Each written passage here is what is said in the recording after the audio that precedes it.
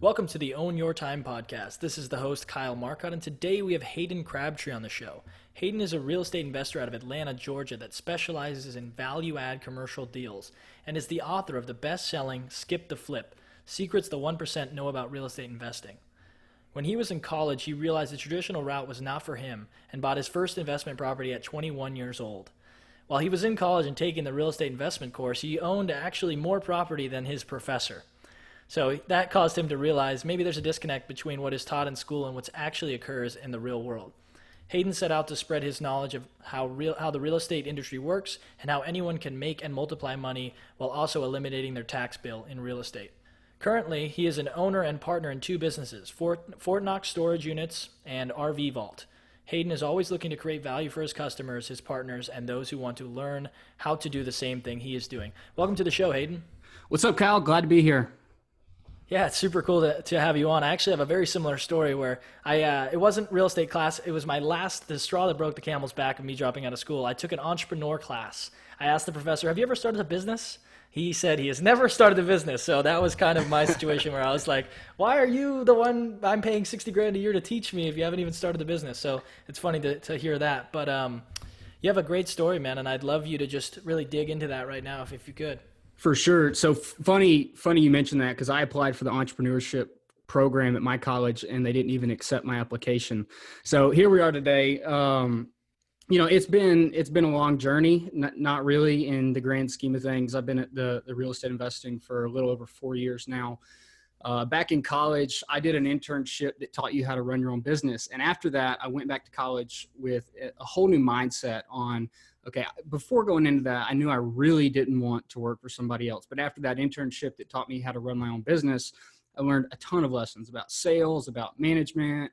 And in that process is actually an exterior house painting business. In that process, I ran into a guy who I was painting his house for, my business was, and he just showed up whenever he wanted. He didn't really have a schedule. He could just when can you meet? I would ask him. He'd be like, anytime, and I didn't really understand why this guy could just meet anytime.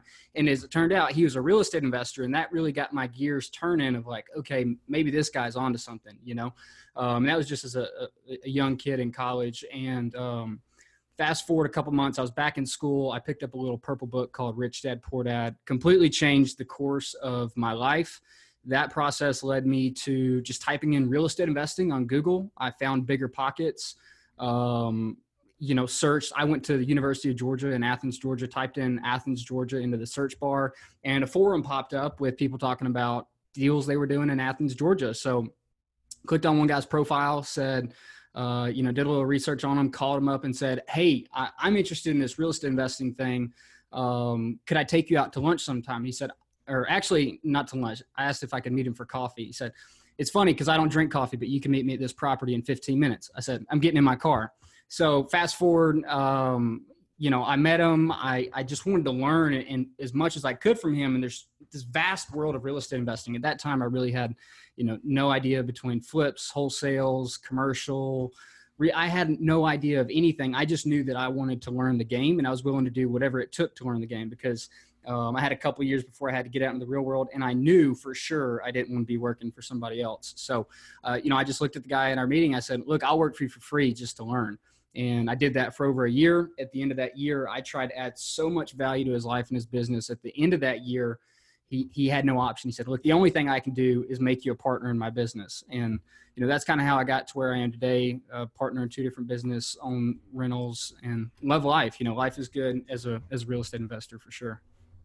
That's an amazing story, man. I want to dig into working for free for a year. A lot of people would not be down to do that or to opt in for that. And you took a huge risk and it paid off. So can you talk about, why it's important to kind of humble yourself and be able to do something like that and all the value that it's added to you in your life so far? Yeah, absolutely. No doubt. I mean, I think at some point it taught me, there's an emotion of roller coaster that you go through whenever you're working for somebody for free. At first you're excited. And then after 3 weeks, when you tell your friends where you've been, you're like, oh, cool, you got a job. And it's actually, I just haven't been getting paid, but I've been doing a lot of work. And at that point you go wait a second, what am I actually doing right now? Is what I'm doing smart? Should I be doing something else?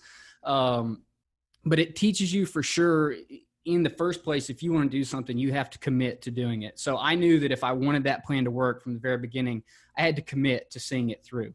Right. And that teaches you grit. I mean, that teaches you a whole bunch of things. But the reality is that it teaches you, and the main lesson that I took away from it was find ways to add value to other people, even if you don't know what you're doing. So I had no idea about real estate, but I was determined to add value to my mentor's, his business in any way, shape, or form that I could. And in return, he was willing to give me his time and his knowledge for free. Right. So at the end of the day, I was working for free, but I gained millions of dollars in terms of education in collapsing timeframes, because what would have taken me 10 years, I learned in 6 months.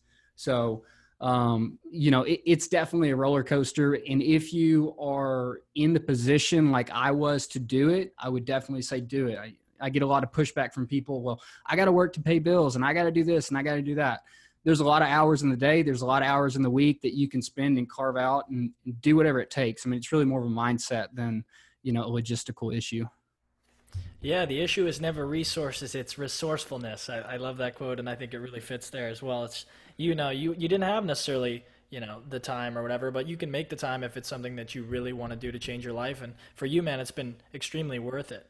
So I know that you are a storage unit investor, and those can be considered, recession-proof or recession-resistant. How do you kind of have a strategy that can fend off this COVID-19, and what's your advice for investing in order to be recession-resistant? Whenever I first got started, I really had no idea. I mean, to me, the idea of if I could just buy a house as a rental property in the next 5 years, like that was my big goal whenever I first got started, to have one rental. And then whenever I really got into it and realized that like you're really limited by your own potential, we started thinking bigger and bigger and bigger. And that's when the concept of 1 hour's worth of input does not equal the same amount of output, right? And that's the mindset that I had to shift from thinking 1 hour of input is 1 hour of output. And that led me, and this is going to come back around to the recession resistant part, is you have to break out of your mindset to start thinking bigger. And one of the biggest lessons for me is whenever you can go from 1 door to 10 doors to 100 doors, not only are you going to make a lot more money in a lot less time, but you're also going to have a lot less risk, because now if we have a house and one person doesn't pay, we have $0 of income. If we have 400 storage units, one person doesn't pay, we really don't even notice it. You know what I mean? So for us in the storage business, it has been extremely, extremely useful and calming to be in a business that people need. People actually want to use it whenever there are bad times, which is kind of how we got started. We stumbled across the first opportunity, but as we looked more and more into self-storage's performance through 2008 and historically, holy cow, we need to double down and focus on this. So, I hadn't bought any storage units in 2008, but we always knew, hey, these are supposed to be recession-resistant assets. And we really hadn't found out until 2020. Today it's May 22nd. And not only is our business not fallen through this, but our business has actually increased significantly due to the pandemic. So for what it's worth, I mean, a lot of people are worried about real estate investing because some level of risk, and what if the market collapses, or what if people don't pay? And I always tell people, you're in control of that. What you invest in determines your outcome. Where you invest determines your outcome, and the approach you take, the strategies are also going to determine the results you get. It's all up to you. It's a great point. The rationale I've heard before for self-storage being recession resistant is typically, and let me know if I'm right or wrong here, sure, that when a recession happens, people tend to downsize their living situation, and in order to downsize, they have extra stuff, and that extra stuff needs to be put into storage. Is that correct? That's correct. Yep. People would rather pick up, an extra $100 a month storage bill and keep, their family heirlooms or the couch that they just paid, $1,700 for, and take their mortgage from $2,500 a month to go and rent at $1,300 a month. So in the reality, they're saving, but for the storage business, it sees a pickup. So, a lot of people move from big houses to apartments, whatever it may be. And in that process, storage is benefiting. That's awesome. Yeah, so I think that's a great thing for people to consider as far as what asset class are you investing in, and how is that going to be affected by some sort of a downturn. So you did write a book. I want to talk about your book. It's called Skip the Flip. Could you give us a little bit about what's in that book and what caused you to write it? Absolutely. So Skip to Flip is it's essentially everything I've been working on over the last 4 years and everything that I've learned. And it's in 200 pages of easy to read format. And the reason I wrote it is because, and probably like you, Kyle, almost every single week, somebody, call it, I don't want to say young, because there are definitely people in their 40s and 50s who approach me and say, hey, how are you doing what you're doing? But people always come to me, and I'm sure for you and other people listening, and they say, hey, I want to get into real estate, and I read about this and that, and Chip and Joanna Gaines, and I think I'm gonna flip a house. And I always go, listen, man, you need to skip the flip, because that is not at all where you're going to be building wealth in real estate. You're not going to be getting the tax benefits. You're not getting the monthly residual income. You're not getting the debt pay down over time. You're not getting the good debt to begin with. You're not going to be able to, X, Y, Z. So the name is unique, Skip the Flip. And a lot of people argue me on this, and they say, look, I made $30,000, on this house flip and that. And I go, okay, that's great. But now what are you making every month? Oh, well, nothing, because I don't have the house anymore. It's like, yeah, exactly. So for me, and I think for you as well, and a lot of really wealthy investors, it's all about getting tax benefits, not paying any taxes. It's also about monthly residual income and really riding the, long-term inflation wave so that your property appreciates as well as your income over time and your debt stays the same. So I wrote the book for, a basic guide, whether you're never done a deal before in your life, whether you're thinking about flipping houses, whether you flipped a couple and want to get into rentals. It's essentially a progression of my story from going from, a house flipper, residential renter to commercial, raising capital, and how it's done step by step. Awesome, man. I mean, that's exactly what I struggle with on a daily basis, which is super interesting. Like skip the flip. That's honestly the main reason I needed to have you on the show, is because that's like my philosophy as well. You have to skip the flip, man. It's not about what you make. It's about what you keep. And that's a huge thing. So yeah, no tax benefits. You're crossing a lot of the boxes when you're doing flips. So it doesn't really make any sense. And listen, I am not necessarily opposed to house flipping. It is what it is. It's a business, but it is not investing. And to me, the problem whenever people come to me and say, hey, I want to get started investing, and they think that they're going to flip a house to invest, house flipping is a business. It's an active business. It is not a residual income play, and there's a lot of risks in it. Okay. And you're going to get taxed like it's a job and not investing too. So, I just call it what it is my main thing. If you want to flip houses, call it what it is. Don't call it investing, because it's not. That's a great distinction. I think that's important. I've never even thought of it like that, but it definitely is an active business, and I'm going to start using that line when people tell me that they want to learn how to invest and that they're going to do flips. So fantastic, man. Let's kind of segue into why commercial, and what's the difference between commercial and residential real estate? Kind of going back to the house flipping thing in the story of how you need to add scale, is that residential rentals are great, but there's only so much output in your time. I think residential space is a great place to get started, because there's a number of loan programs that can help you with low money down, and there's a lot more deals out there. Simply put, there's a lot more houses on this earth than there are commercial properties. So there's a lot more opportunities to practice your negotiating, to practice your investing, and all these different things. But for me, and what I've realized in my own personal wealth, is that you're going to build wealth and income and get tax benefits at an exponential rate in commercial. And there's, people say it's the same amount of work. Commercial is just a little bit more work. But other than that, I mean, you might be doing only 5% more work for 1,000% more output, which to me, it just makes total sense. And a lot of people get scared. A lot of people can rationalize, and I talk about this in the book, a lot of people can rationalize, oh, I can go buy a house, because they grew up in a house, or they drive down the street and you can buy a house for $50,000, $100,000. But people see a commercial property that's $1, $5, $10, $20 million, and they just lock up and they think, I'll never be able to do that. And that's more of a mindset problem than it is a smarts problem or an ability problem. So for me, and I always tell people, look, you can get started in residential, you can get started in house flips, but your eye and your goal needs to be, I'm a commercial investor, because that's where you're going to make the majority of your wealth. Do you agree that commercial is just slightly harder than residential, or do you think, Kyle, that commercial is much, much harder than residential? I think they're pretty similar.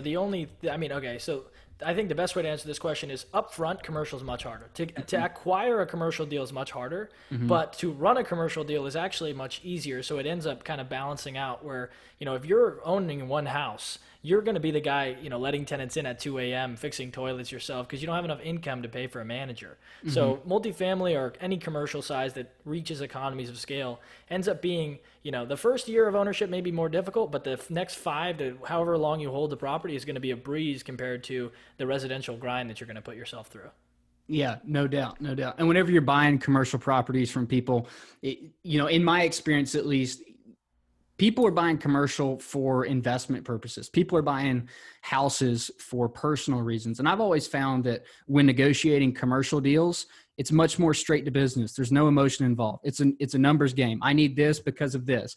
Versus if you're trying to buy and acquire a lot of residential houses, people go, well, my mom gave me this house and I know it's only worth 70, but she gave it to me and I really like 95. You know what I mean? So it's this, whenever you enter the commercial, it's much more treated like a business than the residential world is, from my experience. And I think that's a lot easier to deal with numbers and, business decisions than it is to deal with people's emotions. And you're dealing with, a vast amount of people in the residential world versus in commercial. I feel like you're mainly dealing with people who know what they're talking about. And that's, to me, it's a much smoother, easier process. Yeah, I agree. And even the way that commercial is valued is on a number system, NOI divided by cap rate instead of, how cute are my countertops and flooring and appliances, right? Which is a little bit ridiculous. So let's talk about the tax benefits. So you have a statement here, I think in your book, that says the government doesn't want you to pay taxes. And I have a very similar take on this, and I'd like to hear kind of your perspective. So taxes, right? Everyone thinks, what's the saying? There's 2 things you can't avoid. It's death and taxes. And, I was raised with that saying, and I thought, taxes is just something I'm going to have to pay. And then in the process of working for free for a year, my mentor was making, a ton of money, absolutely tons of money. And I just go, man, like, you got to be paying a ton of taxes. And he just like kind of snickered. He's like, no, we're not paying any taxes over here. I'm like, what do you mean? And he introduced me to the super cool concepts. I think it was your last episode, talked about the 1031s, which to me, for someone who was, adding tremendous amounts of value to properties, to be able to 1031 into something else is just mind boggling when you first hear about it. And to go along with that, depreciation, not only normal depreciation, but accelerated depreciation, you just learn these things and you go, why don't they teach you this in the school system? Why aren't they advertising this for everybody? But, really what it comes down to is people see the tax code and they look at this thing and they think it's thick because the government's trying to get us in all these different ways and the government wants us to pay taxes. Well, what people don't realize is the tax code is really just a couple pages. And then the rest of the tax code is this series of incentives where it's this playbook. Think of like, if you played football and you've got all these different plays, it's these plays that the government has drawn up and say, hey, run this play and we'll score a touchdown. Or essentially run this play, do this in your business, and we'll give you a reward. So whenever the government wants its citizens as investors to provide housing to other citizens, it says, hey, we'll give you an incentive. If you can buy this apartment building, I'll give you a huge tax break. So just go buy apartment buildings. And essentially what the government wants to do is drive our actions towards what's best for not only us as investors, but for other citizens in the U.S. And it makes it easy because now the government doesn't have to go provide low-cost housing because, privatized businesses want to come in and provide it because of the huge tax benefits. So the tax code is really just a playbook of what the government wants you to do. It's driving the results that the government wants to see. And as a benefit, if you make your government happy and do what it wants you to do, they'll reward you by saying, hey, thank you very much. No taxes for you. Brilliantly put, man. So I want to end this show with the question I ask almost every guest, which is, what advice would you give to a 20-year-old who is starting in real estate or business? Yeah. I think I was 18 or about to be 19 whenever I started this journey. And I would just say, you're not going to get it right. You're not going to read one book and figure it all out. You're not going to, watch one YouTube video, listen to one episode of a podcast. It's a journey. It truly is. In order to get to your destination, you have to start on that journey. There's so many different people who want to be real estate investors, and they've been wanting to be real estate investors for 10 years, but they just haven't done it. It's like just get started. Like it, in my opinion, it's in my book, I believe, but it's one of my sayings that you need to do whatever it takes to get your first deal done. And I don't care if you lose money on that deal. Hopefully you make a lot of money, but you need to do your first deal, because that as an experience will be the most valuable thing for you in your life. So borrow money. I don't care. Do whatever it takes. Find a way to get started in your first deal. Because after that, you'll launch. You'll see that, hey, my biggest obstacle here is my mindset, not my resources. That's a great point. I know a lot of people who have never done a deal, and I know a lot of people who have done a lot of deals, but I don't know anyone who's only done one deal. Yeah. And I don't know where I've heard that quote from, but I think it's super true. No one really ever stops at one deal. So as soon as you break that first barrier, then you're pretty much off to the races. So. And you will be for the rest of your life. You know what I mean? So listen, if it's okay, I'd like for all of your people listening to this, I've talked about this book, we've talked about it, and there's a ton of good stuff in here. For anybody that wants it for free, I'll give it to your audience. I'd love for you to buy it on Amazon for $10, but I didn't write this book to make money. I wrote it to spread education. So if you go to www.haydencrabtree.com/free book, everyone here can have the book for free. Awesome, and I'll put that in the description. So if you're listening to this episode and you want the book, there will be a link below the show. And check it out. I'm sure it's an amazing book. It's written by a very smart individual who added a lot of value on the show. So thank you so much for coming on and helping out the listeners. I appreciate it, man. Thank you.